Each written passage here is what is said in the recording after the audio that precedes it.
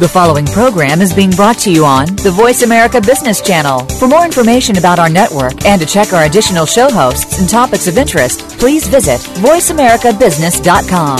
The Voice America Talk Radio Network is the worldwide leader in live Internet talk radio. Visit voiceamerica.com. The views and ideas expressed on the following program are strictly those of the host or guests and do not necessarily reflect the views and ideas held by the Voice America Talk Radio Network, its staff, and management. All financial advice provided on this show is for entertainment and educational purposes only. The financial ideas and strategies discussed are only provided as a starting point for a conversation about money matters. With regard to your particular investments and financial strategies, consult your financial planner, CPA, or investment professional. All your financial decisions are yours and yours alone to make and subsequently are solely your responsibility. The information that is supplied through the context of the radio program and any repurposing of its content by the host or network is a combination and collection of solid financial investment understanding, opinion, and comments. This network, show, and its host are not liable for financial strategies, outcomes that you employ in any manner that result in any kind of loss. Shares of corporate sponsors may be the subject of buy or sell recommendations in Jay Taylor's newsletter in accordance with Jay's objective opinion.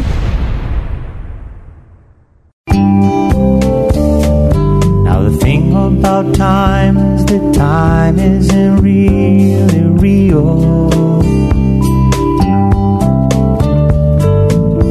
It's just your point of view. How does it feel for you?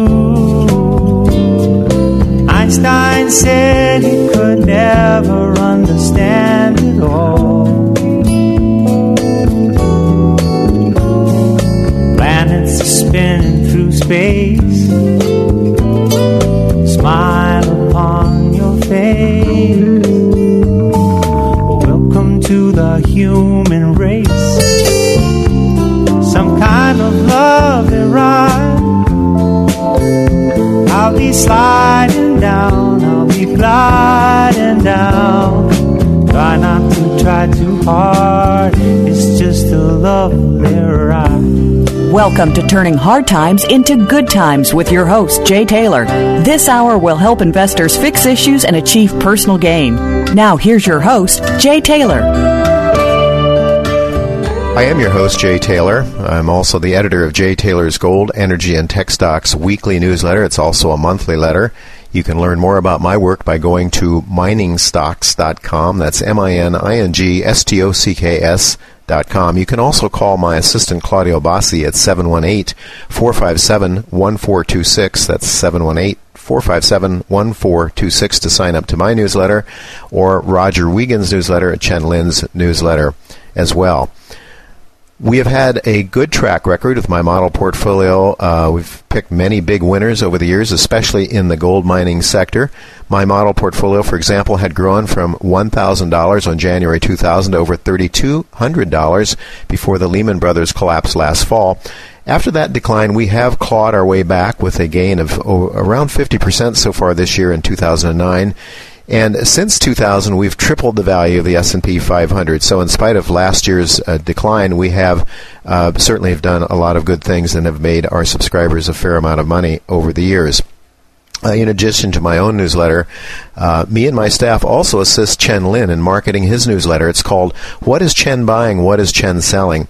Now, Chen has had a remarkable track record in investing his family's money. For example, he took his wife's IRA from $5,400 on January 1st of 2003 to $440,000 as of the end of July 2009. That's in a Roth IRA, which nothing was added to it. It's simply the value of that of those investments, and that's how well Chen did, from $5,400 to $440,000 from 2003 to the middle of this year. Chen was a former PhD student in aeronautical engineering at Princeton, but he put that endeavor on hold to devote full-time to investing because he was doing so well with his investments. And actually, Chen had come to me after seeing me on BNN television, and he had a lot of exciting things to tell me. He would call me frequently and tell me about all these exciting investments, but I just didn't have the time to dig into it and to follow Chen. So I said, Chen, why don't we set up a newsletter called What is Chen Buying? What is Chen Selling? And that's exactly what we did. And Chen has been very successful with his newsletter, and his subscribers have done quite well since we started it back in February of this year. Me and my staff also assist Roger Wiegand in marketing his weekly newsletter called Trader Tracks. Roger's letter is geared towards those who wish to invest in commodities and futures markets and options markets. Roger also covers some ETFs, and he's a technical analyst, does a very nice job of helping me understand the technicals for the market in general, and Roger also covers the major markets. We pass along his comments in my own weekly newsletter called Jay Taylor's Gold, Energy, and Tech Stocks. To sign up for any of our newsletters, you can call Claudio Bassi at 718-457-1426, 718-457-1426, or go to miningstocks.com. Well, I want to thank each of you for listening to this show. I also want to thank our corporate sponsors, namely Coral Gold, Hawthorne Gold, Pelangio Explorations, Metanor Resources, and Sand Gold.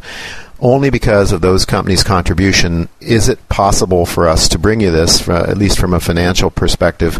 We're very thankful to those companies for making this show possible.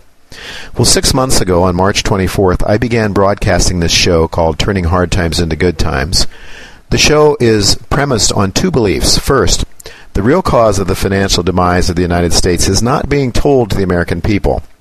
The real cause of our problems is the result of not free market economics, but exactly the opposite policies of Keynesian economics and monetarist theory personified by Milton Friedman. The second premise is that based on the belief that only by properly understanding what the real cause of our problem is, can you fix it.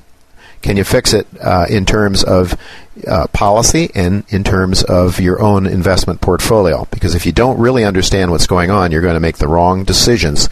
And that, by the way, I believe is why we've been able to do so well in our model portfolio since January of 2000. Well, given those two premises upon which this show is based, our goals then for this show is to help investors pick the right kind of investments to succeed, to make money. And as I said, we've been fairly successful in doing that. Secondly, and on a grander scale then, we want to help people understand the real cause of our problems so that they can elect the kind of people that can put us back on the course towards a free market economy instead of one that is leading us towards socialism and tyranny, which is really the course that I believe we're headed towards right now. Given this vision for our show, it was fitting that our very first guest would be G. Edward Griffin. He's the author of The Creature from Jekyll Island. The Creature from Jekyll Island is perhaps one of the most important books that you can ever read because it really outlines who owns the Federal Reserve and the real reasons that it was created, which was really to bail out the bankers, not really to save the economy, as we are told. Griffin initially wrote The Creature from Jekyll Island back in July of 1994, and you can buy his book by going to therealityzone.com. That's realityzone.com. You can also buy it elsewhere on eBay and on the Internet. Well, on our very first show on March 24th, 2009, I asked Mr. Griffin to talk about The Creature from Jekyll Island and the Federal Reserve Bank. Here is what he told me. The book, The Creature from Jekyll Island, ostensibly is about the Federal Reserve System, but it's much bigger than that. It's about the nature of money. It's about economic laws. It's about the abuse of the power to create a nation's money and how that abuse leads to corruption in government and so many things that are now descending around our heads. But it ostensibly is about the Federal Reserve System, which is the mechanism by which the United States creates money on behalf of the government. And the meeting to which you were referring back in 1910 at Jekyll Island was the seminal meeting where a small group of the wealthiest people in the world, or representing their firms, 7 of them, went to Jekyll Island because it was out of the beaten path. It was very private. And, in fact, they even denied for quite some time that they went to such a meeting. It was a secret meeting. And it was at that meeting that they hammered together all the important details of what was to become the Federal Reserve System 3 years later when it was passed into law in 1913. Now, the reason they did this in secret and denied that they were participating is a very simple reason. The Federal Reserve was offered to the American people as an agency of the federal government. Supposedly they thought it was an agency of the federal government, and it wasn't. But it was offered to them as an agency which was supposed to put the reins on the very powerful banking dynasties in Wall Street. the people of America were very concerned by this huge power, economic power that had coalesced into the hands of a few Wall Street investment firms. They knew that the credit of the entire nation was wrapped up in a few banks and insurance companies. They were concerned about that, and they thought that the Federal Reserve System was going to put controls on those very wealthy, powerful institutions, and make sure that they serve the purposes of the nation rather than the private purposes of the corporations. And so the reason for the secrecy is that the very corporations and institutions which supposedly were to be controlled by this legislation were the ones that were drafting the legislation. They decided that, well, okay, the people want some laws now to control our industry, so we're not going to wait for enemies of our industry to write those laws. We will do it ourselves, and we'll hide that fact. We'll let the people think that it was done by their noble politicians when, in fact, we are the ones that are drafting it, and that's the reason for the secrecy. It's a very simple and an obvious logical arrangement when you think about it. And the people that went there, the 7 of them, were Nelson Aldrich, who was the Republican whip in the Senate, one of the wealthiest men in the country, Abraham Piatt Andrew, who was Assistant Secretary of the Treasury at that time, but he came from a banking family, and that's the reason he was Assistant Secretary of the Treasury, because basically he had banking connections. Frank Vanderlip was there. He was president of the National City Bank of New York. Henry P. Davison was a senior partner of the J.P. Morgan Company. Charles D. Norton was president of J.P. Morgan's First National Bank of New York. Benjamin Strong was there. He was head of J.P. Morgan's Bankers Trust Company. And finally, Paul Warburg was there, who was a full partner in Kuhn Loeb and Company, which was a representative of the Rothschild banking dynasty in England and France.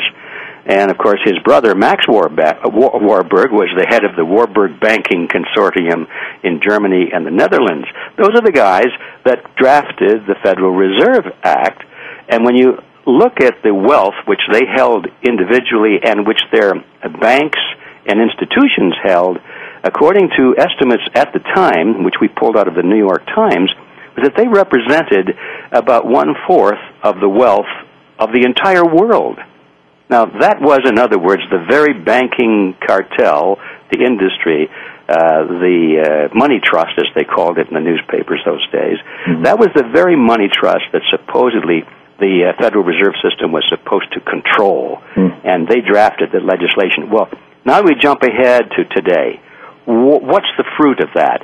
The reason these guys created the Federal Reserve System is so that they could use the governmental power that backed it to make sure that they would enjoy a nice, handsome profit no matter whether their businesses failed or succeeded. Because they knew that if their businesses were probably going to fail because they were undergoing very unsound banking practices. They were lending money they didn't have. They didn't really concern themselves too much with the ability of the person to pay, or the institution or country to pay back the loans, because they knew that in the event of a crisis they could always go to the taxpayer and get the taxpayers to put up the money to cover the losses. That was all started back in 1910. And, for years, people tried to tell the American people that this is what's going on and you better look out because, you're going to wind up picking up this huge bill. And nobody was interested. They said, I don't believe that. Anyway, we're living well, aren't we? Look at the prosperity. Well, now, here we are now in 2009, and it's finally coming down the way some of us have been predicting all these years. And now people are saying, well, what happened? Well, how did this happen? How did we let this happen? Yeah. Well, they let it happen is because they didn't care. Yeah. They didn't take an interest. Now it's very, very, very late. But Ed, the reasons given to us, constantly by the media has always been, it's for our own good. They're going to, manage the economy. They're going to be able to avoid significant downturns in the economy by having more liquidity, by having the Federal Reserve being able to create lots of money. But that obviously isn't working out too well, is it? Well, no, that's always been the argument from the very beginning, back in 1913 when they passed the bill. It was all to help America. It was all to help you folks, the average person. We are doing this, the bankers are saying. We bankers are doing this, and we politicians are doing this for you folks. Not all. We don't benefit, do we? Of course not. It's a bunch of nonsense. It's propaganda, and it's just amazing to me that the average voter is so politically illiterate that they fall for that stuff over and over and over again. They actually believe that the government is there to help them. You know. They actually believe that. Ed, you could say in a way then that the stated reasons for the Federal Reserve's creation has been a failure, perhaps, but has the Fed, looking at it from through their own eyes, if you could do so, has the Fed's real reasons for being created been a failure, do you think? Oh, it's been a rip-roaring success. The Federal Reserve has succeeded on every one of the principles which they set out to do back on Jekyll Island when they discussed the purpose of the Fed. First of all, it was to control the competition. They were concerned over the arrival of new banks springing up in the South and on the West Coast of the expanding nation in those days, and they wanted to keep control in New York with the existing biggest banks. They wanted to be able to pass on their losses to the taxpayer. They wanted to be able to create money out of nothing so as to manipulate interest rates, which would drive people to the banks to borrow money at low interest rates rather than for people to save money and do whatever they wanted to do, expand business or take vacations or whatever they wanted to do with money. Instead of saving the money, they wanted to bring the people into the banks to borrow monies because the banks make money only when others come in and borrow. The banks really don't want you to pay back your loans. They want you to just keep those loans open forever, like a credit card statement, and just send in your interest every month. Well, Ed, as I understand, as the United States was a young country in the early 1900s, it was growing very rapidly. The late 1800s, it was growing very rapidly, and there were a lot of very successful companies that were not really needing banks. They were actually growing from internally generated funds. That is, they took their profits and reinvested them so that the institutions, the industrial companies themselves were actually, in a sense, banking interest, and they were crowding out the big New York, the money center banks. Was that then part of their reason was to avoid that competition? Is that what you're saying? That's exactly what I'm saying, yes. They did not want private capital formation. That was almost like a dirty phrase. They spoke of how can we circumvent private capital formation as though it was an evil thing. They wanted people coming to the banks to borrow money rather than save it. Well, we've heard this phrase recently in the mainstream media, privatizing profits, socializing losses, and I guess that's what they've been doing. But Ed, when we're talking about now, we're talking about not billions of dollars, we're talking about hundreds of billions of dollars and even trillions of dollars of socialized losses that the common folks are being asked to shoulder. Is that what's going on here? And did that all have its origins back in 1910 then? That's right. It's been going on for a long time, but it's certainly accelerating right now to the point where I think the cup is going to be full. I mean, there comes a point when you do have total socialized government, socialized industry, socialized everything, banking, healthcare, and so forth. You start off with 10% and then 15, 20, 30, 80, and so forth. At some point, you get to 100%. And I think we're very close to that, and these guys in Washington are laying out the roadmap to get us to that point in a very short period of time now. And when we get to 100%, I think people need to realize that not only is the economy totally regimented by government, but people themselves are totally regimented by government. And Ed, I think that it's true that socialism doesn't really create wealth. It is a consumer of wealth. The capitalism really creates wealth.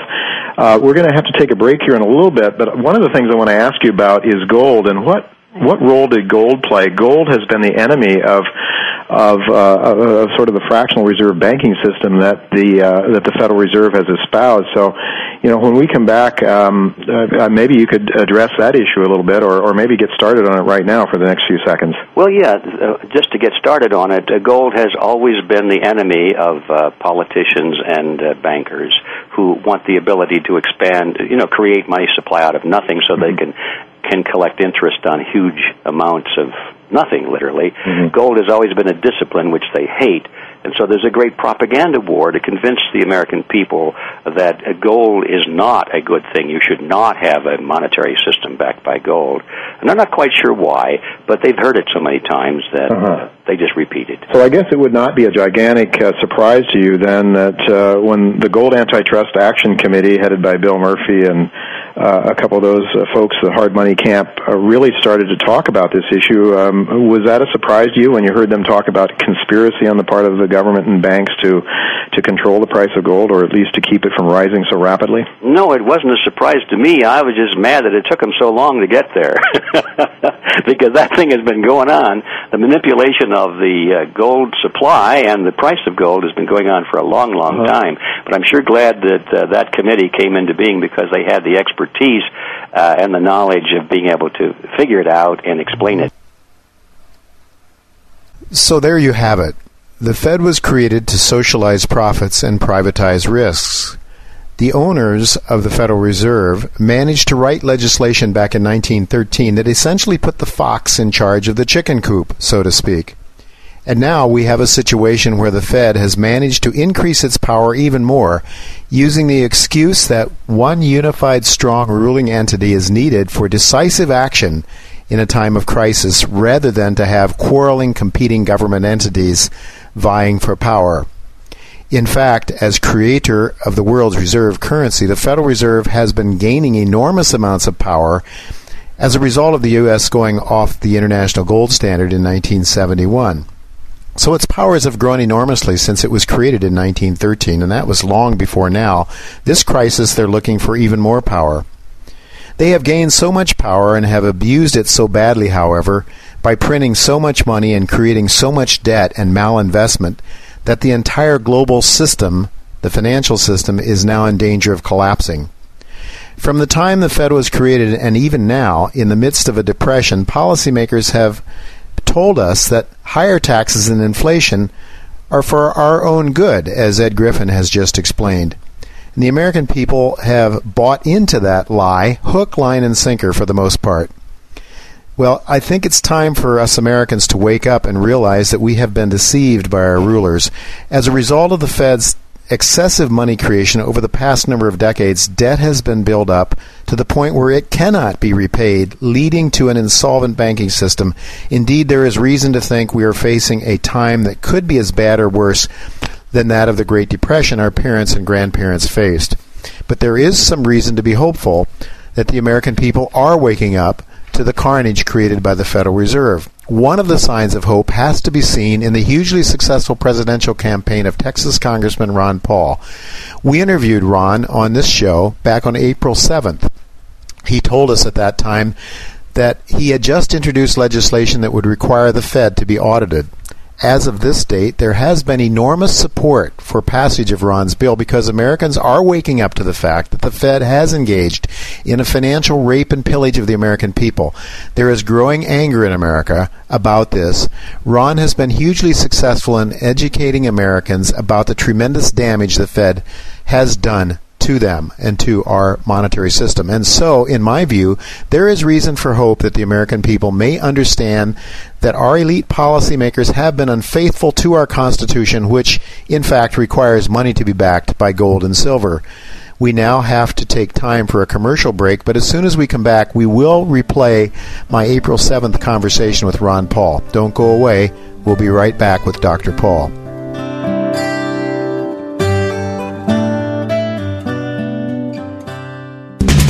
We're always talking business. Talk to an expert. Call now toll free 866-472-5790. That's 866-472-5790. Voice America Business Network. Want to know more about how you can turn financial losses from the most devastating stock market and economic decline since the 1930s into wealth and prosperity?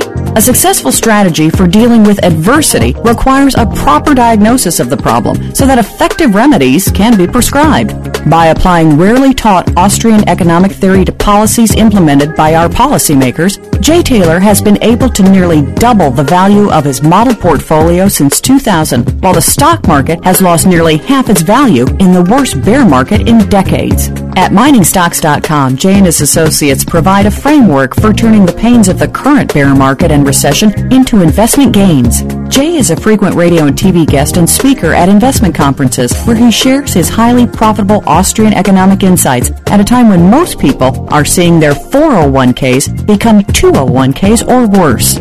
He is available to share his rare profit-making insights via radio, TV, and public speaking engagements. To profit from Jay's insights, call 718-457-1426 or visit miningstocks.com to subscribe to his profitable newsletters.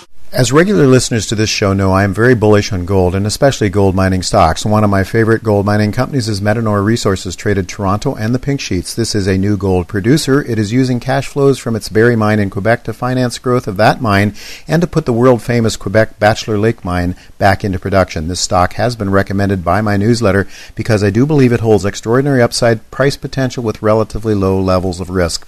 Visit Metanor's website at metanor.ca or subscribe to my newsletter for more information. For asset security in uncertain times, gold has always been the investment of choice. One of the best ways to profit from gold investing is to buy shares in companies that are exploring and developing gold deposits. Coral Gold is a gold exploration and development company with over 2.3 million drill-indicated ounces of gold.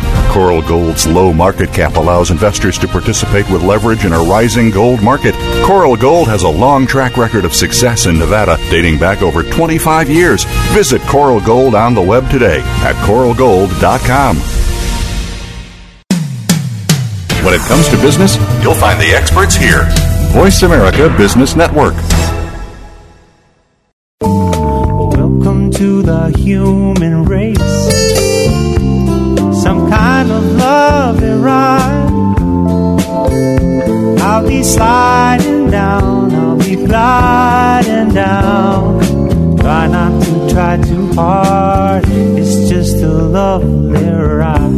You're listening to Turning Hard Times into Good Times with your host, Jay Taylor. If you have a question or comment about today's show, Jay would love to hear from you at 1-866-472-5790. That's 1-866-472-5790. You can also send an email to questionsfortaylor@gmail.com. That's questions, the number 4, Taylor@gmail.com. Sign up for Jay's newsletter, Jay Taylor's Gold, Energy, and Tech Stocks at www.miningstocks.com. Now, back to our program. Welcome, Ron, to Turning Hard Times into Good Times. Thank you, Jay. Good to be with you. Well, let's jump into more of the basic issues of what this program is about. First of all, we hear comparisons these days about our current recession. Some people are even suggesting that it is, in fact, a lot of mainstream people are suggesting that what we're going through or what we're entering into could be as bad or even worse than the Great Depression. Do you think that is overstating our current crisis? No, I don't. I think that we're barely into it, and I think the bubble was bigger than ever, and it's probably something the world has never faced before because we had a single fiat currency, the dollar, that had the privilege of inflating for many, many decades, and it was used as the reserve currency. And so, therefore, we affected the whole world and caused so many dislocations. So if other countries took our dollars and believed that they were very rich and used that as their reserves, they then inflated. In many ways, China is as vulnerable as we are, although they worked hard, produced goods and services, and they saved a lot of money, but they got paid in paper. So that's worldwide, and that system has collapsed. I think the post-Bretton Woods system that started in 1971 when Bretton Woods broke down, I think that system is done. I don't think they can repair it. They're pretending that they can. The dollar, which has been used before, is still used, and people are clinging to the dollar. But the financial system that it was based on, it's gone. And I believe that the dollar will go to at this rate unless something is done radically to change it and to restore confidence in the dollar. But for now, it's limping along. But I think the debt has not been liquidated. The malinvestment has not been liquidated. We're doing all the things that we did in the Depression time to delay the correction. We don't believe in free markets liquidating bad debt. We just prop it up, and I think we're destined to destroy the dollar. I mean, just look at the trillions of dollars that have been created in this past year. I mean, it just can't happen. I tell people, if it does work, and I'm wrong, that means Americans never have to work again. You know, all you have to do is get on the gravy train, pass out dollars, and tell everybody to produce for us, and we'll pay you for it. Doesn't seem logical, does it? And, you know, PhD in economics have a hard time grasping that, Ron. My mother, who went through her sophomore year in high school, understands it, and when she saw you, some of your remarks on television, she says, you know, Jay, he's the only one that makes any sense. So it's sort of ironic that people with the highest education sometimes have the most difficulty in grasping the most basic truths. You mentioned the post-Bretton Woods era in 1971. Of course, that was what I call Bretton Woods 2, because that's when Nixon took us off the gold standard. Initially, we had an international gold standard when Bretton Woods was first set up. Is this the first time in history that the whole world has been on a fiat system, a non-gold-backed or a non-metal-backed currency system? It's the only one that I know of, and it's and as pervasive as it has been. I don't think anything even comes close. I mean, in the very, very old days, in Roman times, and when the world was much smaller, they had a lot of disruptions, but it wasn't quite as extreme, because their inflation and distortions would become with maybe clipping coins or diluting the metal and things like that. So there would still be some metal value behind currency, behind the paper. And this time, I guess we fooled a lot of people for a long time, but we're not fooling them anymore. So that's why people finally found that this was a total house of cards, and the house of cards has collapsed. And now we have to look for the foundation. But the dollar, which I consider a very sand-like foundation, it's not going to work. I don't think we can rebuild this on the dollar again, even though people have parked a lot of money in the dollar. I sort of think what's going on is the Fed creates trillions. We're not allowed to monitor them. They're secret.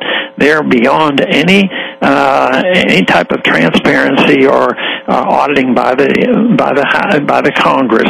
I think they pass that money out to foreigners to prop up the dollar, to keep the system going, believing that they can rebuild this. And this week, the G20 is meeting.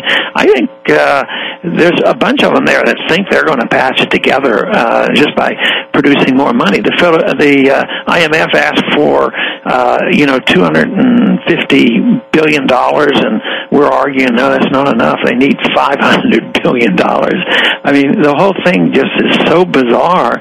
That's why I just don't think the answer is going to come very quickly.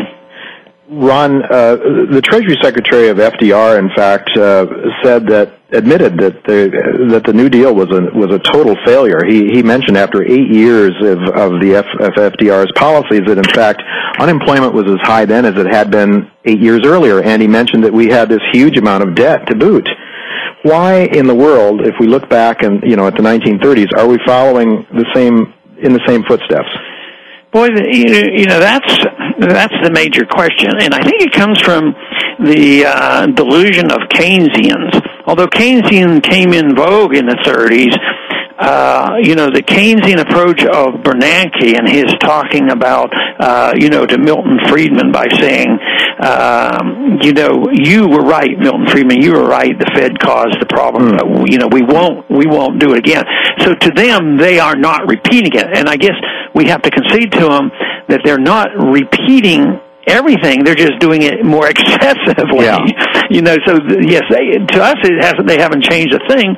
So that's why they're inflating much faster than even though they tried to inflate a lot in the Depression, it didn't work. But they propped up prices and salaries, and they used government programs and more regulations, and just went on and on. So we're doing all those things in the government management. But the big difference is that in their minds is that they are massively inflating more than they ever did in the 30s. But to answer the question on why do governments and peoples repeat the same mistakes, sometimes that's just sort of a mystery. You'd think they'd wake up. Indeed, Ed Griffin, who is the author of The Creature from Jekyll Island, was our first guest on this series, and Ed spoke of the Federal Reserve. He said that the Federal Reserve, which was created in 1913, has certain stated purposes that have been a total failure. But on the other hand, if you look at the unstated purposes of the Fed, that is to bail out the banks and the very wealthy banking interest in the United States, it's been a total success. I know that you've introduced legislation, I think almost every term in Congress, to get rid of the Federal Reserve, in fact. And that would be on constitutional grounds, I believe. Is that right, Ron? Yeah, it would be, because it's not authorized, and it's been argued over the years. But every time it goes to the courts always rules in favor of the central bank, and that's how we got here. And the bill that I have that would get rid of the Fed, it's there to make a point. Even I don't advocate getting rid of the Fed tomorrow, but the reason that we have to talk about it is the Fed may end, or the dollar system may end, and if it ends catastrophically, because of the rejection of the dollar, that's a lot worse than coming to our senses. Another bill that I've just recently introduced is, I think, the proper interim step, and that is to open up the books, to allow us to know exactly what the Fed is doing. Everybody has heard in the news how there have been lawsuits filed against the Fed to tell us exactly how much money they created and where they sent it. And they just stiff us on it. They just say, no, we don't have to. And they're right under the law. And I told them in person, in committee, I say, under the law you don't have to, but under the Constitution you should. Yeah. And they don't tell us a thing. And my bill would be to able to audit the Fed and repeal the portion of the code that says that they're exempt from any auditing. As one who picks stocks and tries to do well for my own family and for my subscribers to my newsletter, one of the main concerns I have is whether our system is inflating or deflating. We've seen quite a bit of deflation in the financial assets. I mean, a lot of deflation in the financial assets, with the Dow below half of where it was at its peak. At a dinner in San Francisco back in November 2007, I recall asking both you and Mark Faber whether we might get another Paul Volcker at the Fed as we had in 1980. I mean, that's when the system was still inflating back there in 2007. Volcker slowed the money supply drastically, such that my first mortgage back in 1981 was a 17.5% mortgage. Both Mark and you thought that was politically impossible, that we weren't going to see another Paul Volcker rise anytime soon.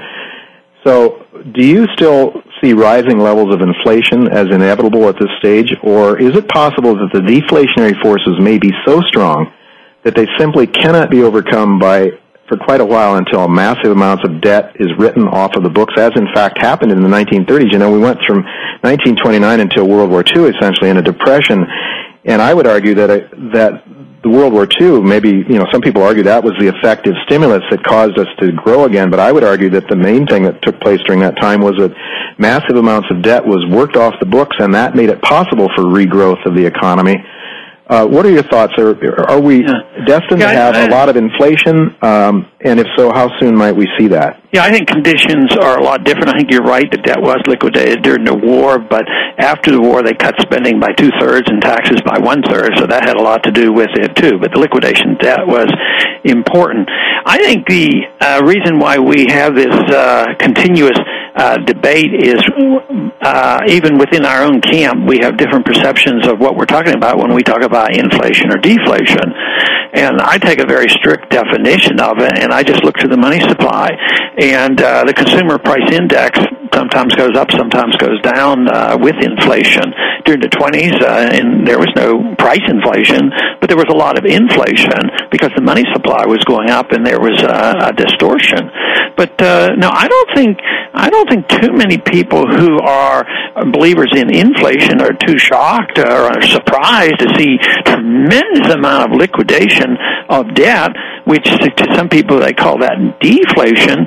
But now, if Bernanke had not really pumped and just allowed bankruptcies to occur, then the money supply might have shrunk, which it did, to a degree in the Depression. But the money supply is not shrinking, but people are feeling less rich. Their wealth has been shrinking, but they weren't all that wealthy to begin with. So I would say we have inflation soon. Prices will start rising. Prices are rising in medical care and food right now. So I expect inflation to continue, but there certainly is deflation of value in the financial instruments. Do you see a danger of hyperinflation? Could things get so out of hand that we have a German Weimar Republic situation on our hands? I keep thinking that we're not that stupid and that we just print money, but right now I think the more unemployment there is, we'll never cut unemployment checks. We have a vehicle today which we didn't have in the 30s to pass out money, and that is through Social Security and pay for the medical care and unemployment benefits. They couldn't quite do it like that in the 30s, but right now they will not hesitate for a minute to not pass out money. Bernanke said he'd use helicopters, but of course that's a cliche. In a way, it will be passed out, so that's why I expect the value of the dollar to go down. As long as you see the money supply growing, the value has to go down. And right now, it's sort of the velocity of money or the propensity for people to spend the money. People are reluctant. Even wealthy people who have a lot of money in the bank, they say, I don't know what's going to happen next year, so I'm not going to spend my money. So once that attitude changes, and that's a psychological point, and that is what you can't predict. But that will come as long as you keep printing the money. So do you think if they hand out money, say, to the lower income groups, the middle income people, that they will spend that money, if there's transfer checks sent out to the masses, that is a way they could kickstart things and get things to move again? Yeah, well, maybe in a negative sense, because if they pass out enough money and people have to live, what we'll do, if they have to have housing and they have to have energy and they have to have food, it's just going to push prices up. That's when I think you will get more moving in the direction of the Zimbabwe situation, where prices are going up in the midst of a recession or depression. So you can have inflationary depression. Yeah. So if we continue on this course, that's what I would expect, an inflationary depression. Right now, we don't have true deflation, although, like we see prices going down in stocks and people feel less wealthy, but there's still a lot of money out there. Ron, our show is titled Turning Hard Times into Good Times. We've talked about a lot of gloom and doom here. We're almost out of time, but your most recent book, The Revolution, a manifesto, my goodness, when I mentioned that word to my friend Al Corlin, we were speaking on the radio the other day, he sort of shuddered. People don't like to hear about revolutions, but we had one back in 1776, and it was a good one. You're calling for a revolution, I guess a revolution of thought, not necessarily, I'm sure you don't want a violent revolution, you want a revolution of thinking that would bring people back to the Constitution. So what can people do? What can individuals do for themselves as well as to try to do their small part to help the nation get back on course? What would you suggest? Well, it's tough because the government has messed things up so badly and we don't have a good currency to work with, and they've interfered with the system. We're just willing to work doesn't solve our problem. People should still think about what kind of a service they can provide for their neighbors and their friends in order to make a living, whether you can live on a farm or a mechanic or provide some worthwhile service to people. So that's number one, to have that and take care of oneself and take care of one's family. My second on the list is really trying to straighten out the mess. I've invested a lot of time and money and energy into saying that if we do the right things, we don't have to worry about these kind of problems, and that, of course, is education. But then other people have to try to protect against inflation, and they can't, if they can't change the government overnight, which we can't. Then I say, well, if I personally believe the dollar's going down, I think people should own real hard assets, and I believe this for a long time. So I've been buying gold and silver since gold was $35 an ounce, and there were a few years where it didn't look like it made a lot of sense. But when you think about the last 100 years, it used to be $20 an ounce, almost $1,000 an ounce. So I would say the trend is pretty definite. I had somebody from the House floor the other day come over and said, "Tell me what to do, Ron. What am I supposed to do on my investments? Because you can't buy these stocks, and I got to do something." And he says, "It's too late to buy gold." And I said, "Well, I don't think I'd say that because I said if you think it's too late, that means you have confidence that we in the Congress we'll quit spending excessively and we're going to run up any debt. And he just shrugged his shoulders and said, well, maybe you're right. Well, I hear that all the time, too, Ron. People think it's too late to buy gold, but given what you were saying the government's going to do and their insatiable desire to inflate, I have to say I don't agree with that at all. I think gold is going to go much higher. And in fact, the purchasing power of gold has been rising very dramatically. If you look at gold will buy 3 times more oil than it would have bought before the Lehman Brothers collapse. Actually, we're out of time, folks. Ron, I'm so sorry. I wish we had another half hour, an hour or two to talk with you. You always have so much to say. I want to thank you so much for sharing your precious time. I know it's not easy for you these days to sacrifice this time, but it's so much appreciated, and I know that people who listen to this show are going to really enjoy your comments and benefit from them. All the best to you and your family, and God's blessings to you, Ron. Thank you, Jay. So back on April 7th, when we spoke to Ron Paul, he opined that we were in the early stages of an economic demise that was as bad or worse than that of the 1930s. He offered his advice about how we should cope with the stressful times that most likely lie ahead of us. This show was being recorded during the closing days of August 2009. As of this time, complacency has crept back into the markets and the minds of the American people. People seem to think the kind of dangers Ron Paul warned us against are over because even if the economy remains in the doldrums, higher stock prices have boosted confidence. Unfortunately, I do not believe that the worst is over. To the contrary, we are most likely now in the eye of the hurricane, and turbulent financial winds are likely to begin blowing very soon again.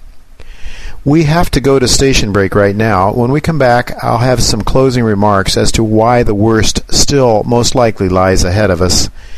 And I will tell you about next week's guest who feels we are facing what he terms a cataclysmic nation-changing event to correct the bull market that began in 1718. Don't go away. I'll be right back.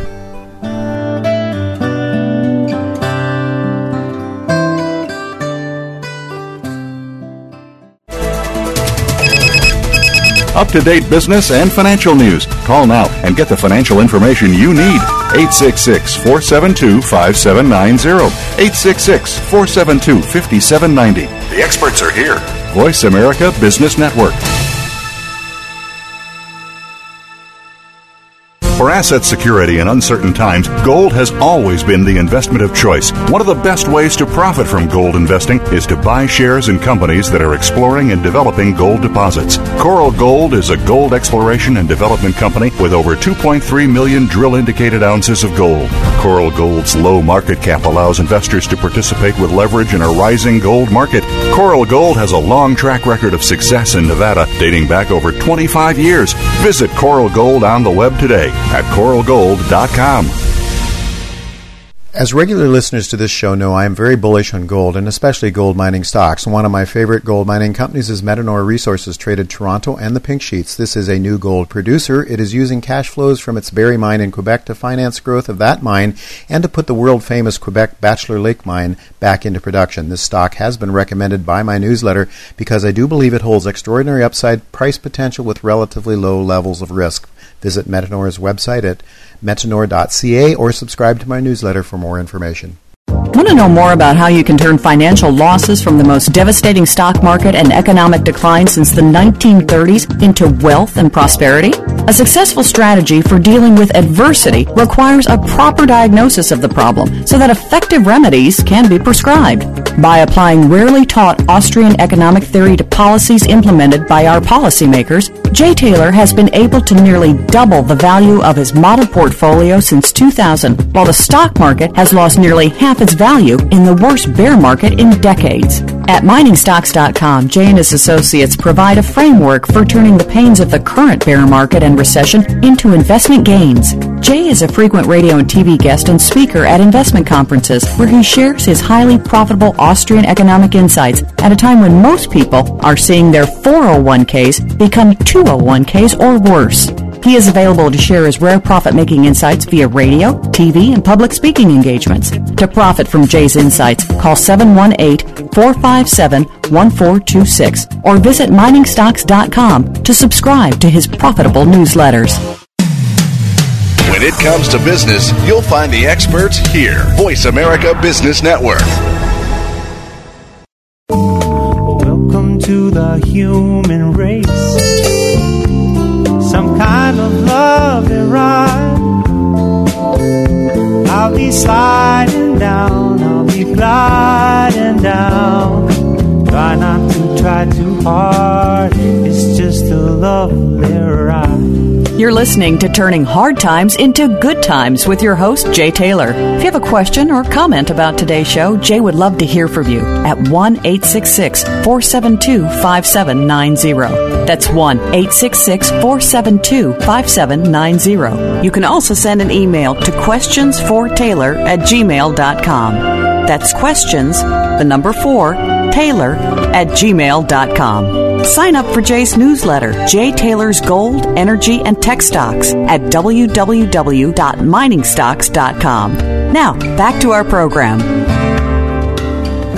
Welcome back to Turning Hard Times into Good Times. Today we set out to record snippets of the best of Turning Hard Times into Good Times since we started this program back in March of this year. While we had many remarks from many guests we would have liked to have replayed for you today, due to time constraints, Ed Griffin and Ron Paul were chosen exclusively because I think they both lay the intellectual foundation upon which this show has been built. Ed Griffin provided an historical foundation for how the Fed was created, by whom, and for what purposes. And as a member of Congress and presidential candidate, Ron Paul provided a very unique view from inside the government about how our system is in the process of self-destruction. How soon that destruction will manifest itself in terms of major amounts of suffering by the American people is anyone's guess. Certainly with high rates of unemployment, that suffering has already begun in a major way. Unfortunately, we think it has only begun. Next week, our guest, Dr. Robert McHugh, will provide a more detailed and graphic vision of where he thinks we are heading and how soon that is likely to occur. Dr. McHugh has gone on record saying he thinks the recent rise in the equity markets is merely a correction to the start of a major bear market that, when the sea wave down hits, could be one for the ages. In fact, to quote Dr. McHugh, he calls this a cataclysmic, nation-changing event to correct the bull market that began in 1718. Dr. McHugh believes the Dow could fall to between 0 and 1,000. We hope and pray Dr. McHugh is wrong. He hopes and prays he is wrong as well. Whatever will come, we believe, is in the hands of the Almighty, and so there is certainly reason to hope. Also, I would like to close with this exchange I had with Dr. Paul that I think gives reason to be hopeful. Listen to what Ron Paul had to say about why his run for the presidency has left him hopeful. Before we get to the real issues the central issues that this program is involved with, I just want to ask you, well, how do you feel about your presidential bid? Well, I feel good about it, but it's sort of a mixed feeling because a lot of people were, upset that I just didn't continue in the process and do it as an independent. Uh-huh. There's always some enthusiasm. You can't satisfy everybody's enthusiasm. And there were shortcomings in the campaign that was my fault and others. But overall, I think I was utterly shocked, just as you were sort of expressing surprise. Some people gave support that you never would have dreamed of. That made me feel very good that a lot of people would tell me that they had never been involved in politics before, never voted before, and they didn't trust anybody. And so I think that was exciting, but probably the most interesting is the fact that the young people are still interested. Young people still come to Washington, they'll come to see me, and I'm invited to campuses all the time. So that gives me hope for the future because the young people are willing to look at the problems and maybe do something about it. The people locked in the system, I don't expect a whole lot to happen. And people that are in Washington right now, they've created this mess, so I don't expect them to solve it.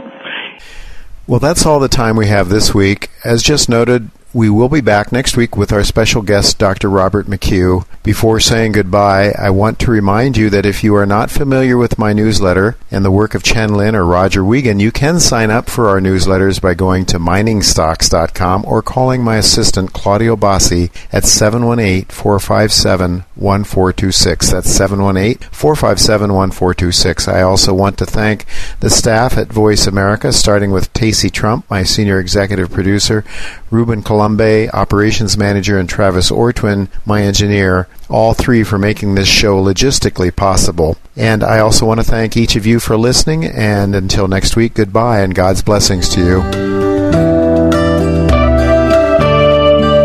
Thank you again for listening to Turning Hard Times into Good Times with Jay Taylor. Please join us again next Tuesday at noon Pacific Time, 3 p.m. Eastern Time on the Voice America Business Channel. Now the thing about time is that time isn't really real. It's just your point of view. How does it feel for you? Einstein said he could never. Thanks again for listening to the preceding program, brought to you on the Voice America Business Channel. For more information about our network and to check out additional show hosts and topics of interest, please visit voiceamericabusiness.com. The Voice America Talk Radio Network is the worldwide leader in live Internet talk radio. Visit voiceamerica.com. The views and ideas expressed on the preceding program are strictly those of the host or guests and do not necessarily reflect the views and ideas held by the Voice America Talk Radio Network, its staff, and management.